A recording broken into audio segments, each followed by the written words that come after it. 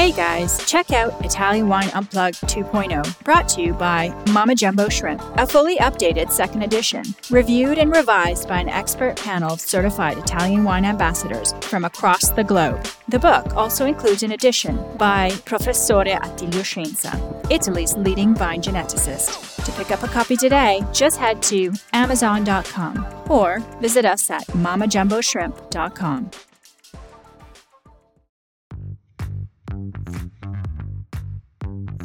Welcome to this special Italian wine podcast broadcast. This episode is a recording off Clubhouse, the popular drop-in audio chat. This Clubhouse session was taken from the Wine Business Club and Italian Wine Club.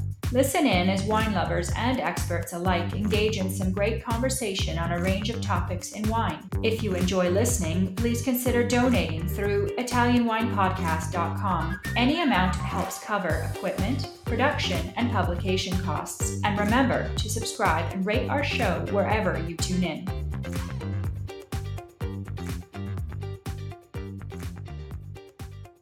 Hi everyone, welcome to Clubhouse Ambassador's Corner. So for today, we've got Bella Ma. She is an Italian wine ambassador from Via Hong Kong 2022.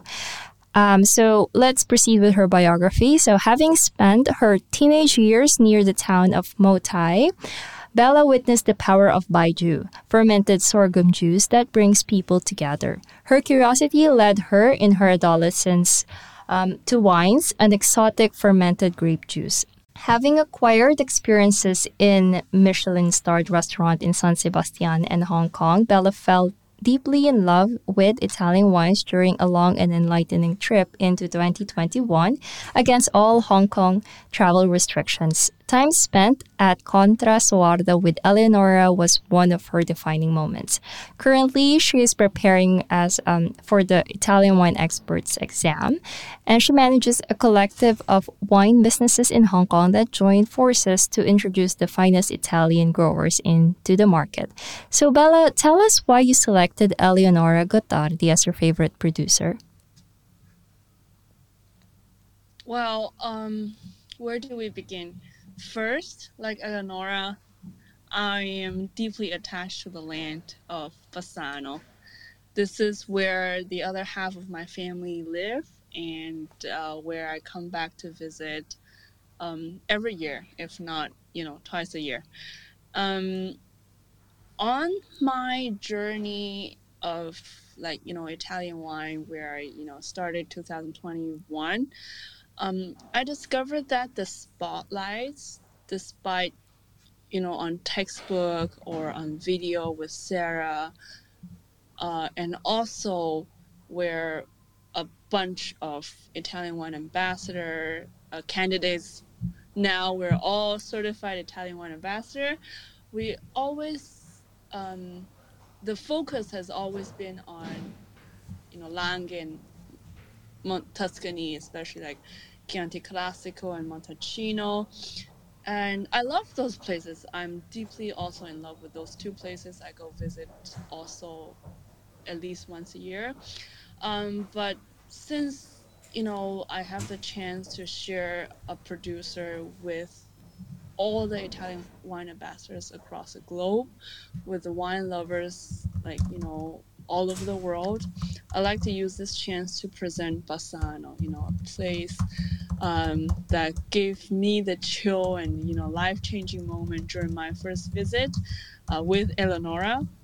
And secondly, Eleonora, she represents the versatility of female in wine business. Of course, you contributed a lot for the family wine business where your father started. And at the same time, besides being a team player, you also know exactly what you want to do. So after Geisenheim in Germany, you decided to focus on wine business. And afterwards, you started your own expert agency. But at the same time, you also help out with the wine. You also represent the family wineries. So I believe that, we, in a way, because I'm also juggling trying to manage perfectly my other wine businesses in Hong Kong, and in a way we really connect because I believe I'm a person who can't stop. I'm always doing something. I believe you are too, and both of us are trying to achieve what we want to do, and we want to excel every aspect that we want to achieve, especially professionally. Okay, so what are the learning objectives that we should expect from this interview? Well, I will say, first of all, we like to introduce the terroir, the wine production area of Bassano. We've talked about it earlier. There are only 3 producers in Bassano. So for a lot of people, the area is quite unknown, and I believe that, by speaking to a producer in the heart of the area, we will gain some insights on what Bassano was like in the past, how it is right now, and where it may go in the future. And besides that, because Cantar Soada is such a innovative winery, there are a lot of ideas being thrown around in a winery, and a lot of them were realized here. And during my first visit, after hearing the story of their innovation, their ideas, and their thoughts for the future, I was truly inspired. Not just, I believe for people who comes from winemaking background or wine business, or simply just as a consumer who work in different professions, hearing the story of Contact Soarda, what they do in here, is inspiring for all aspects of life. It was in 2009 where I met Eleonora in Hong Kong. It was a Michelin star restaurant where I used to work, Bon Innovation, with her. What an amazing dinner. Yeah. And what an amazing wine. Yeah, Wine service. She still talk about it to me, and my memory were a bit vague because I was lucky at that moment, because that restaurant, I've met a lot of winemakers from almost all over the world, and I do remember that I try my best for every winemaker dinner. Yes.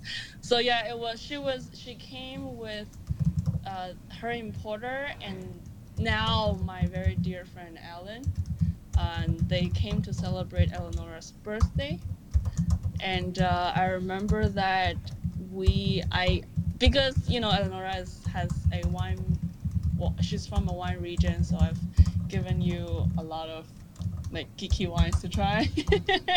Absolutely. And I think we blinded you with 2 bottles. Alan picked. Yeah.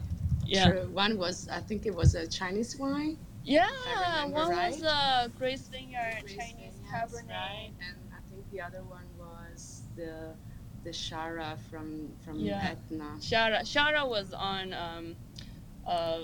this Italian wine podcast program too. I think 2 years ago. Cool.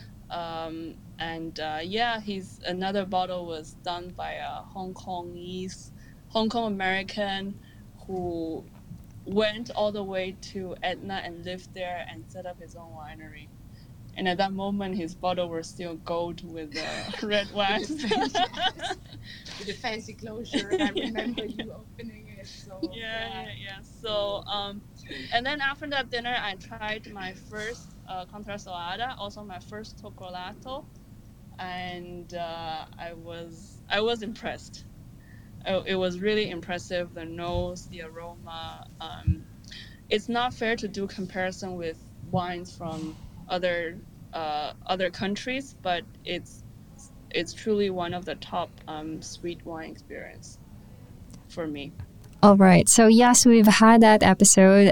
So Steph Yim was interviewed by Alan Kwok, our Italian wine expert, and also by our Iwa, Alice Wong. I think it was like one of the first clubhouses we've had. So we were still using Zencaster in those times. Yeah. So I would really like to also take this opportunity to thank our Italian wine ambassadors who are listening in. So thank you, Bev, Marcia. We've got Elena, Paul Bologna is here too, Andre, Angelo, and Cynthia. And also Elena Zittel is here. So thank you so much for being here. And we've also got Simone and Owner. Yes, hi, Owner. So yes, I will now mute myself, and then you can proceed with interviewing Eleonora. So the floor is yours, Bella. Thank you, Laika. Okay, we're on now. Yes, why not? Let me ask you the question in the meantime. Thank you, Eleonora. Ciao, guys. We are sitting on the a beautiful tasting room on top of one of the many beautiful hills in Bassano. So first of all, I would like to put us in context. We're in northwestern Italy, Veneto region, the province of Vicenza. In Italy, there's a saying that it's Mania Gatti, the country of cat. Unfortunately, this is in the past, okay? It's just a cat. They used to eat cats, which is the reason why it's called this way. Yes. So I try to go lightly on that. And Eleonora's family winery, Contrasoada in Bassano, locates on a beautiful hill, and now they are definitely the leading winery of the Bassano region, if not the whole Brigance. How would you like to describe, Bassano wine production to all the wine lovers that may not have experienced it? Okay, so, well, first of all, I didn't have the chance to say it earlier, but thank you so much for inviting me to this interview. I feel honored.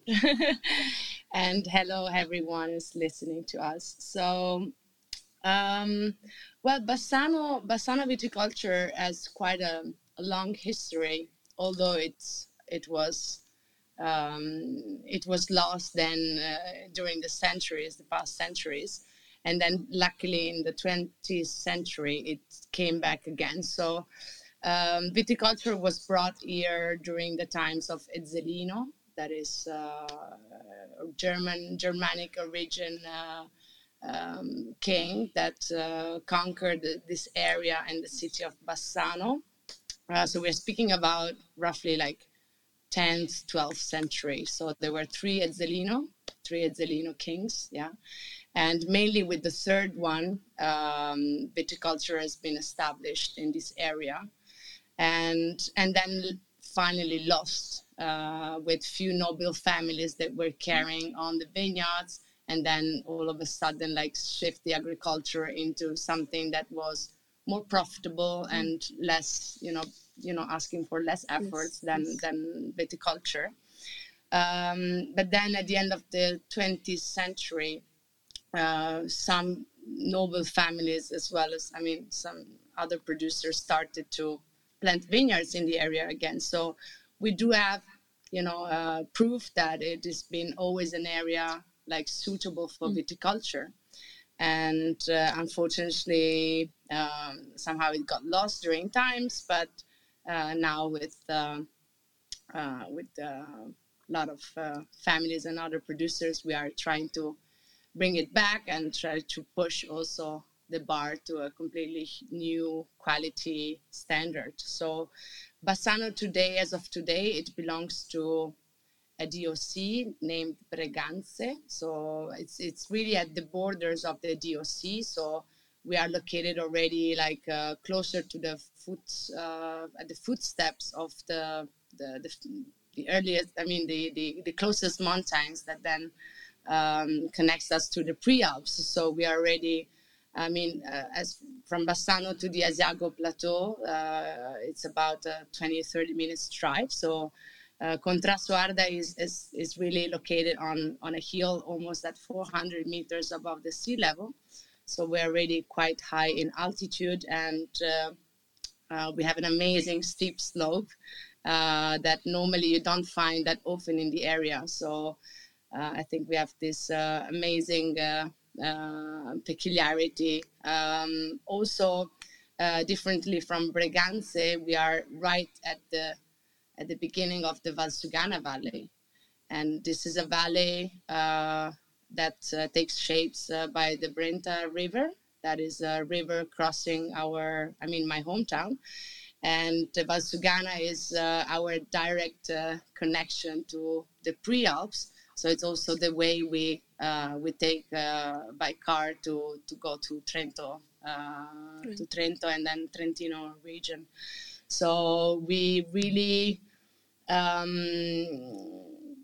we are so lucky to have these cold winds and constant ventilations coming from the north. And we are also, like in Breganze, are so lucky to have an amazing volcanic soil. That is probably the more interesting peculiarity of the area. And Contrasuarda, also to give a meaning to the name, it means on the slope. So we are really on the slope, and I think also our vines can benefit from sun exposure throughout the whole day from sunrise to sunset. So Bella has also mentioned sunsets before, because we really see the sun going behind the mountain in front of us, and it's just really a lovely moment. During the summer, I think on the ground it was covered by people who came here for aperitivo and to see the sunset. True. The family story starts with the restaurant. So we became wine producers just in 2000. So we acquired Contrasuarda in 1999, and it was a hill in state of abandonment for over 12 years. So when we arrived here, there was literally nothing. We planted the vineyards out of scratch, we built the cellar, and after a few years, we also moved the restaurant from the historical location to the winery. So today we can welcome at the estate a lot of people, and who come not only for dinner or lunch, but also for enjoying wines, our wines on the vineyards. So it's quite a nice location. Yeah, I can say that. Give us a rough idea about the variety that you plant on Contrasuarda. Sure. So obviously belonging to the Breganze DOC, that probably a lot of people do not even know, but in fact it is among the most historical denominations of Italy. So but it's a very tiny one. So this also, I understand why not many people know it, because it's so tiny. I think today it counts about 15 producers. Something like that. And we, of course, planted varieties that were renowned in the denomination of Breganze. So we planted Cabernet, we planted Merlot, we planted Vespaiola, that is a local variety. We're drinking right now. Yes, we planted Marzemino Nero, that is again another local variety, DOC variety. But then step by step, we also started understanding our terroir better, because for us, like I said, we started everything from scratch. So we had zero clue of what, of the varieties that were growing better in this area. You don't have it defined in a book either. Yeah, right. True. The consortium didn't really give you a clear. Yeah, and also my father back in the days in 2000, he kind of like planted what was selling well from that region. Yes. So everybody from Veneto were drinking Cabernet Sauvignon, Cabernet Franc, Merlot, and then still today it's a learning process. So we really started learning how, the indigenous grape varieties were finding its expression in our place. And we put a lot of attention into Vespaiola grape varieties. So even in the most recent vineyards we planted everything with Vespaiola. But also we started grafting a lot of vineyards into the varieties that were more expressive. So we grafted all Cabernet Sauvignon vines into Pinot Noir that I know is not a DOC variety, but it is growing really, really well here in our area. Again, because of the Valsugana that creates also a lot of temperature fluctuations between day and night, and again this constant ventilation and breeze. And we put a lot of emphasis in the local varieties, because finally they were the ones that gave us the most satisfactions in terms of final results, but also in terms of communication of our area, of our territory. We really identify with them. So Wow. I think in a way, throughout your learning journey of Bassano, it's like you're writing history yourselves for the whole production area. Yeah. So, wow, that's big. Because the big saying. Yeah, well, because I hope so. for us in Hong Kong, the only thing we could do is to taste the wines, and the wines are showing beautifully, and also vintage after vintage. It's not just getting better; it's also consistently good. Yeah, and I think there's still a long way to go, and I think our great advantage is that we are such a young family, young winemaking family, with so much to discover still, and our vineyards are still so young. So I think the potential for improving our quality even further is really there. Yeah. And this is what gives us, it's our drive for making it better wines every year. For sure. Yeah. Yeah. And I have to sidetrack a little bit, just to give us an idea of how good the wines are, and such a good job that Contarsolada is doing. Not me, but Alan. Alan bought a bottle of Musso. Yes. It's 100% Merlot at that time. Oh, yes. Yes. Yes, at that time, it's the 2008. Yes. Okay, yeah. And he blinded Eleonora with among a group of Italian wine ambassadors, and I think is there Susanna. So Susanna was here before, and Alan and Charlotte, and Julia. I hope I didn't miss anybody. Excuse me. There were a couple of my colleagues. Yes, Simone. Yes. Yeah. So we had like different ideas about what the wine is, what the wine was. I remember somebody said Petrus. I said Bordeaux. I didn't even recognize my wine, and I mean, honestly, I think I'm half justified just because we had so much wine before. Yes. So, but as soon as I smelled it, I was like, oh my gosh, we are in Bordeaux. Yeah. And I didn't tell everybody what I thought the wine was, because I don't speak most of the time. I was picturing a Clos Rouge in my mind. I said Cabernet Franc from Loire, but I was picturing a Clos Rouge. So when we saw the bottle that's Musso from Contarsolada, I mean, I'm not surprised. I was surprised. I didn't recognize it, but it's also true that it's an older vintage, so it has been a while. I wasn't tasting it. So, and also for us in Hong Kong, I think there's Justin who does like a master class. He's an Italian wine educator, I believe. And I know Justin. Yeah, he did a master class on Musso. Okay. Italian Wine Podcast, brought to you by Mama Jumbo Shrimp. Wanifan, like a year ago or a year and a half ago, and Mosso was the favorite of everybody. Really? All the students. Yeah. I sent you a Okay. picture. Oh, nice. Yeah, but a long time ago. Yeah. So, that's what I meant. I guess Contrasalata is really writing the history of Bassano region. You're elevating the bar. I hope so. Okay, so let's see.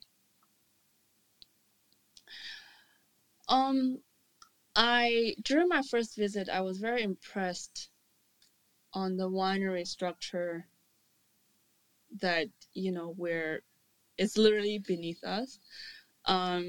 Although that, you're a very young winery with recent history, but what you do, like the kind of attention you pay to when you're designing the winery is impressive. Please tell us more, like the thoughts you put in. And okay, so this was my father's vision. I have to be completely honest. He's a big dreamer, but she's also an amazing visionary.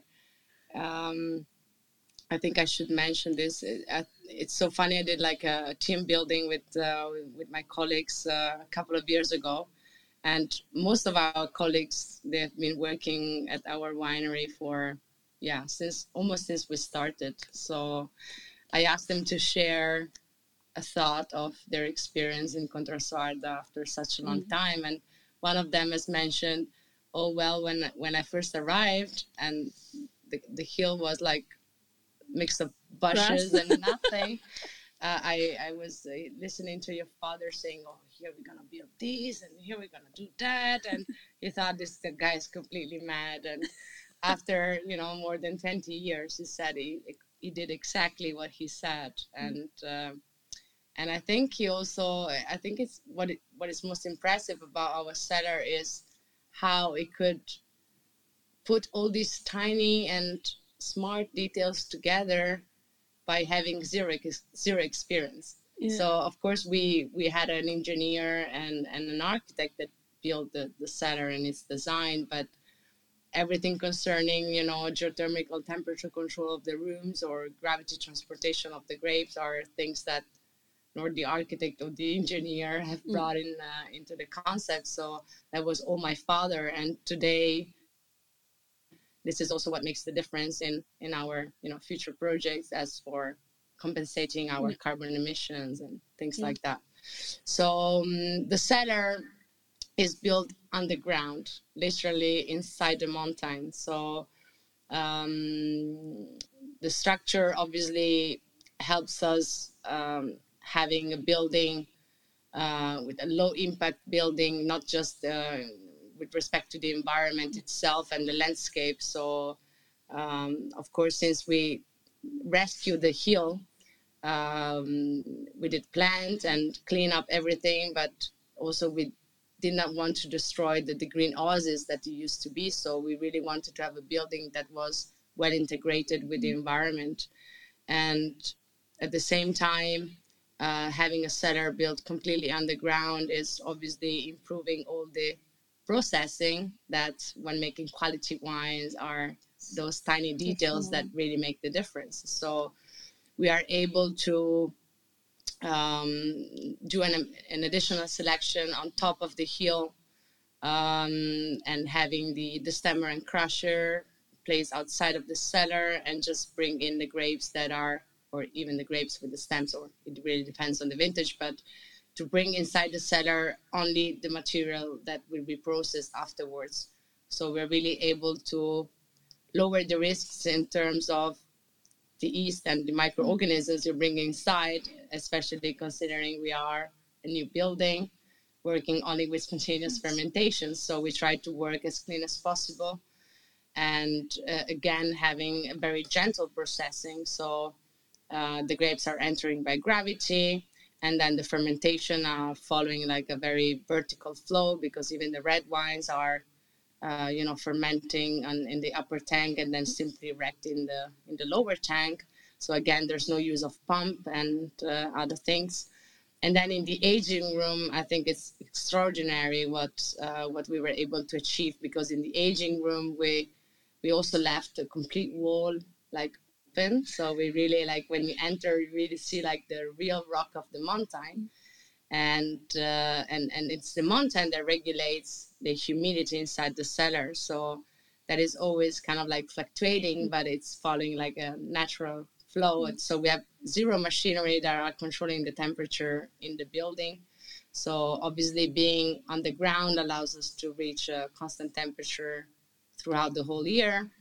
Humidity control, and we also took advantage of the drainage system that cross all our vineyards to create a simple natural airflow circulation that works by simple convection. So even there's no pump, nothing. So it's just cold air, warm air brought down the valley and come back in the cellar. So we're really able to obtain great stability in a completely natural way with zero consumption of energy. So that is for sure what makes our building quite unique. Yeah, I've learned, what Papa does reminds me of something I learned on this trip.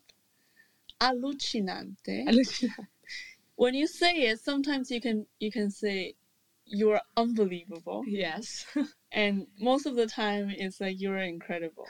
It's the same word. Yes, it's true. So maybe like 1999 it's allucinante, and today it's incredible. Yes, still. Yeah, true. And the next question I'd like to ask you is it's related to this Italian wine journey we took together. The winery produces one of the most signature product of the area, Torcolato. Torcolato, yes. So please put us in context of how this amazing dessert wine is made. Yes, so Torcolato is a passito wine from the Breganze denomination, and it's made with 100% Vespaiola grape. And Vespaiola, I think it's not like maybe around 90 hectares of vineyards in the world. Yes. So we are probably less than 20 producers making, working with this grape variety. So it's quite a unique product, and it's said to be among the best pastitos of Italy, because the characteristic of Vespaiola, which we deeply love, is the incredible high level of acidity. And in Torcolato, of course, being a passito wine, reaches incredibly high level of residual sugar, but with the bright acidity of Vespaiola, it is well balanced, and the result is simply amazing. Torcolato traditionally is a wine. It's a passito wine. So the grapes are harvested, and then they are hanged manually on a hanging rope from the roof. Yeah. So that's the typical drying process for Vespaiola grapes, for Torcolato. And we do a passimento completely naturally also here. So just natural air, and we dry the grapes for minimum 6 months.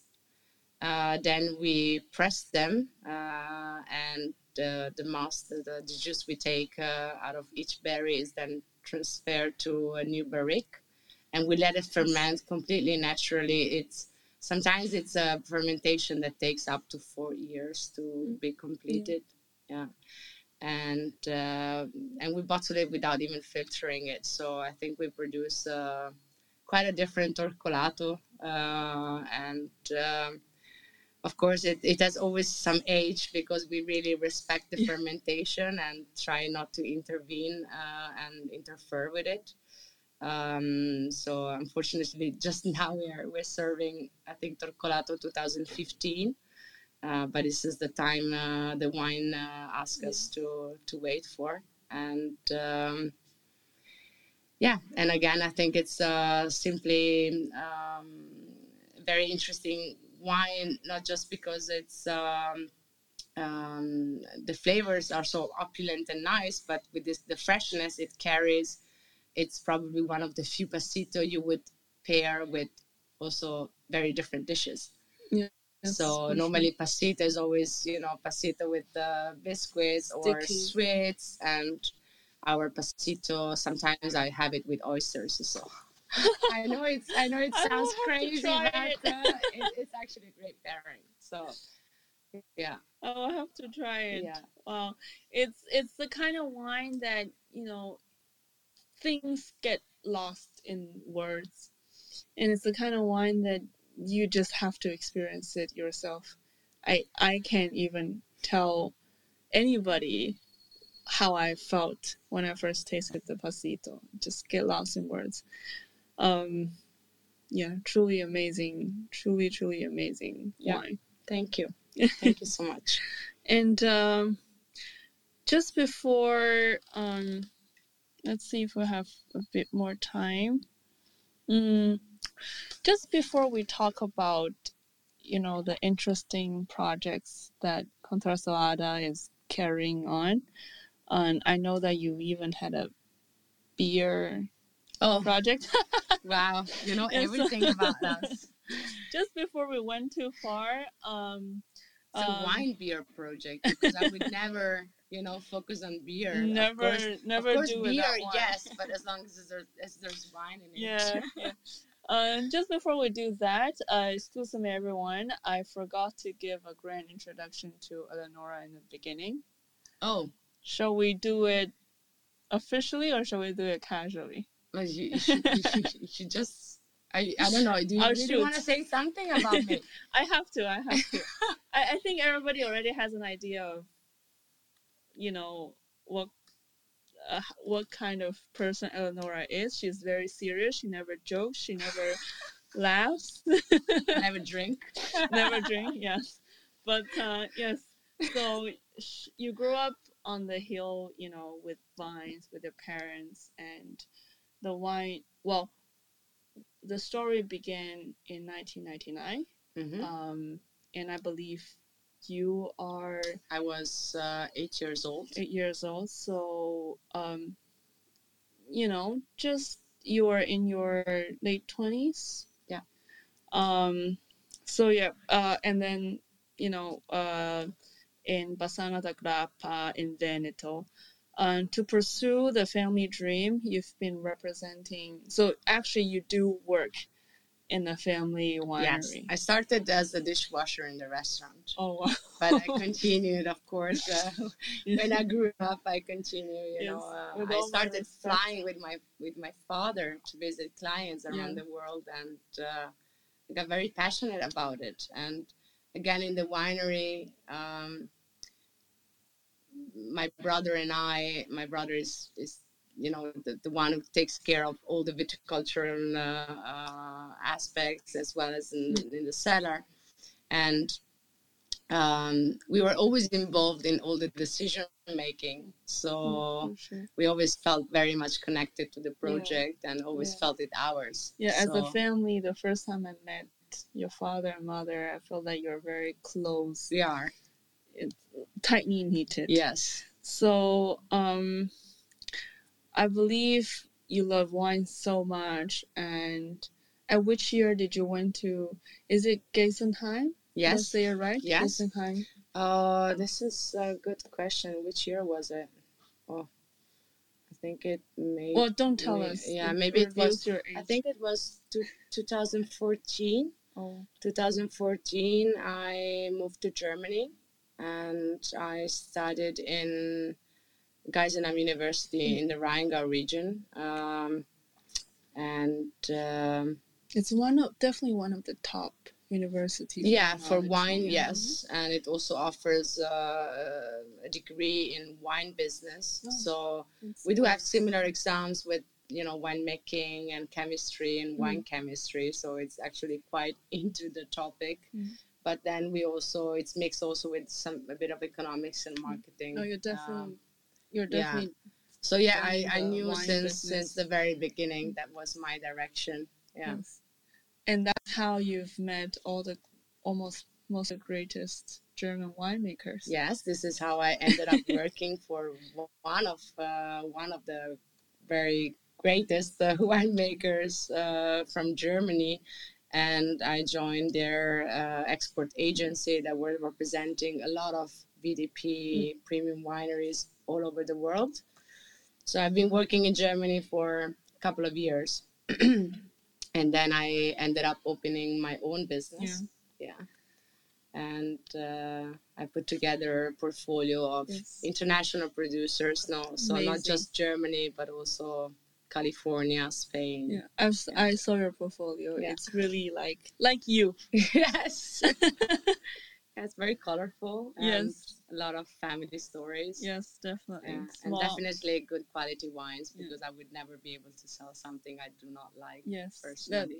That's the key. So although it may be a difficult one, I still like the challenge.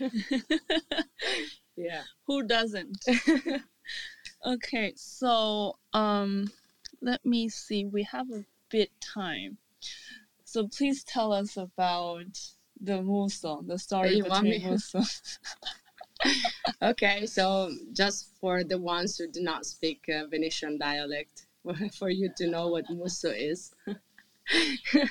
Musso is donkey in Venetian dialect, and it's also one of our brand names. So one of our wine label is called Musso, and everything started like a joke. In Veneto we are often, not in Veneto, sorry, in the Breganze DOC we are quite renowned for Bordolese style of wines. Yes. And we wanted to produce a wine that was going into that direction, but differently from all the other wines we produce that are like monovarietal, like really a varietal expression of the variety itself. With the blend, we were really thinking like, how should we market it? And the idea of musso came in an evening with a lot of wine with a friend, and I was just making fun of this thing that every time people come to visit my place, I spend hours telling the story of my family, of our terroir, how cool we are, how cool our volcanic soil is, and then people will just leave thinking and saying, "Oh, today I cuddled a donkey in Contrasso Arda." So I said, okay, the donkey is surely part of my terroir because it makes my place unique and people will always remember it. So this is how the idea of musso came out. And I think it's quite a revolutionary idea on a branding level, thinking that normally brands tend to, release every year a wine that is, if not the same, very similar in style. And with Musso, Contrasso Arda is trying to change this concept. So we are small producers. We cannot guarantee that with the same blend, with the same variety every year, we deliver the exact same quality. And like I said before, we try to do every year a better wine. So with Musso, we really wanted to provide consumers with every year a better wine, and simply every year we release a different cuvee under the same label. And I think not many other brands do that. So it's very rare. Normally it's always a Marzemino Nero base, again a local variety which we like very much because it's super juicy and very much fun and complicated with a bit of rustic tannins, and some vintages we blended with Pinot Noir that makes it a bit more elegant. Some vintages maybe Pinot Noir was too hard to produce, and then we add a bit of Merlot or Carmener, and we release every year a different cuvee, and that carries a different donkey name. So, yeah. Yes.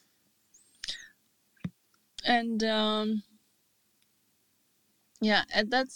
we've experienced something similar I mean, as a drinker, a few days ago, you open a nice bottle, but then it's corked, and then you open some old bottle, and you're like, oh, this bottle the condition is magnificent compared to the previous two. And what I wanted to say is, if you love wine, then you love surprises, because wine is alive, and it's just so fun to taste a wine that changes. Yeah, and also it's so much fun to change your mind, yes, right? Exactly. Yeah, I agree. Let us close this with, I've always wanted to ask you, you've achieved so much in the winery structure and also with all the projects that you do. Do you have, what's the next exciting thing for Contar? Oh, next exciting thing is probably the new farm we're gonna build in the next month. So we're gonna start this fall because since we moved the restaurant, so I mentioned that we do own one of the most historical restaurants in town, and we moved the restaurant to the estate I think around 2010, and we readapted also the concept like in the old days. So we are basically producing almost 80% of what we're serving, starting from the olive oil to, of course, the meat and the vegetables. So when my father got older, he had a middle life crisis, and he started growing vegetables. Wine is not enough. So as he is not busy enough, he's like, why not? I start and he plants 20 varieties of tomatoes every year. And now we're facing, the first zucchini time, and then we're gonna be stuffed with zucchini. So we're gonna be serving zucchini tasting menu in our restaurant for the next 10 courses of months. zucchini. But so I think it's really interesting that we are really able to somehow be sustainable. It's very hard to use sustainability, especially in winemaking and in the restaurant business, but somehow really by producing everything that we're serving, it gives us this advantage. And in fact, we did also do carbon footprint calculation a couple of years ago, and try to really see what can be improved and to start compensating also for our carbon footprint emission. And with the new farming, we're gonna also get some extra help in terms of energy. So we're gonna build a solar panel, and we're gonna move our animals all down there, and we're gonna process the meat also ourselves. So that is the big next step. Obviously, I think further in time we're gonna also move kind of the logistic pole of the cellar down there, and down there it sounds like down there somewhere, but it's just 2 minutes drive from where we actually are. Because the hill is so steep that every time trucks are coming to collect it's a bit the hard. wine, they're not that happy. So and to expand it here, it's gonna be really complex, considering that we are completely underground. Okay. Yeah, I believe that because you pay so much attention to the vineyard, the cellar, especially that we're all experiencing the global warming. A lot of wine regions, a lot of winemakers are actually considering moving their vineyard a bit further away from historically the best place for ripening and just everything. Going to the cooler places. Yeah. So that I think you're also very thoughtful on. You were thoughtful since the beginning of the wine. Yeah. So in fact, I think the idea of starting this whole carbon footprint calculation and assessment started really from, okay, we feel like we do have we are a bit like a step further, but we want to have it certified. Like, it's hard really to go out there and say, oh yeah, I'm cool, I'm organic, but I'm not certified, and I'm sustainable, but I'm not certified. That is sometimes too easy. You want to break especially your in head and terms make of it. sustainability, it's a bit more tricky. Like, I do believe producers that say I don't have the certification, but especially in places where it costs so much, and you have growers that they cannot write and read. So that makes sense. But I really wanted to also see at what point we were and how we could improve further. And I think this is just the beginning of a very long-term project that hopefully will take us to be even a more eco-friendly winery. Yeah, like you said, you started and you want to push the limit. Yes. You want to see where it ends. Yes. Yeah. And it's a long way to go. Like, we're ready to wrap it up, and we can hand the floor over to you. Okay, sure. Thank you so much for doing this with me, Eleonora. No, thank you for choosing me. I hope it did not destroy our friendship. Oh, I hope I was good enough. I'll send you a full report. No, it's really a pleasure. Thank you so much. And I'm so happy we're gonna enjoy a lovely dinner afterwards and just stay together. We did one in Hong Kong, one in Bangkok. Yes. And one this is gonna be the second one. And another one in Hong Kong. Yes. So it's gonna go on and on. Yes, I hope so. For sure. Okay, so thank you so much for doing this podcast interview, and also for meeting up and taking the opportunity to meet up in the cantina to talk about and to also participate for the Clubhouse Ambassadors Corner. So thank you guys. All right, so we've got for next week, actually, we have one more coming this week. So it's going to be Cynthia Chaplin on June 22, Thursday at 5:30 p.m., same time. She will be interviewing Antonio Capaldo from Fiudi di San Gregorio. So that's it. Thank you so much, and yeah, have a good evening, guys. Bye. Bye-bye. Bye-bye. Sip and spit. Once again, here we go. Swirl, sniff, sip, spit. While you drink, don't forget these tasting tips. Swirl, sniff, sip, and spit. Once again, here we go. Swirl, sniff, sip, spit. While you drink, don't forget. Listen to the Italian Wine Podcast wherever you get your podcasts. We're on SoundCloud, Apple Podcasts, Spotify, Himalaya FM, and more. Don't forget to subscribe and rate the show. If you enjoy listening, please consider donating through ItalianWinePodcast.com. Any amount helps cover equipment, production, and publication costs. Until next time, cin cin.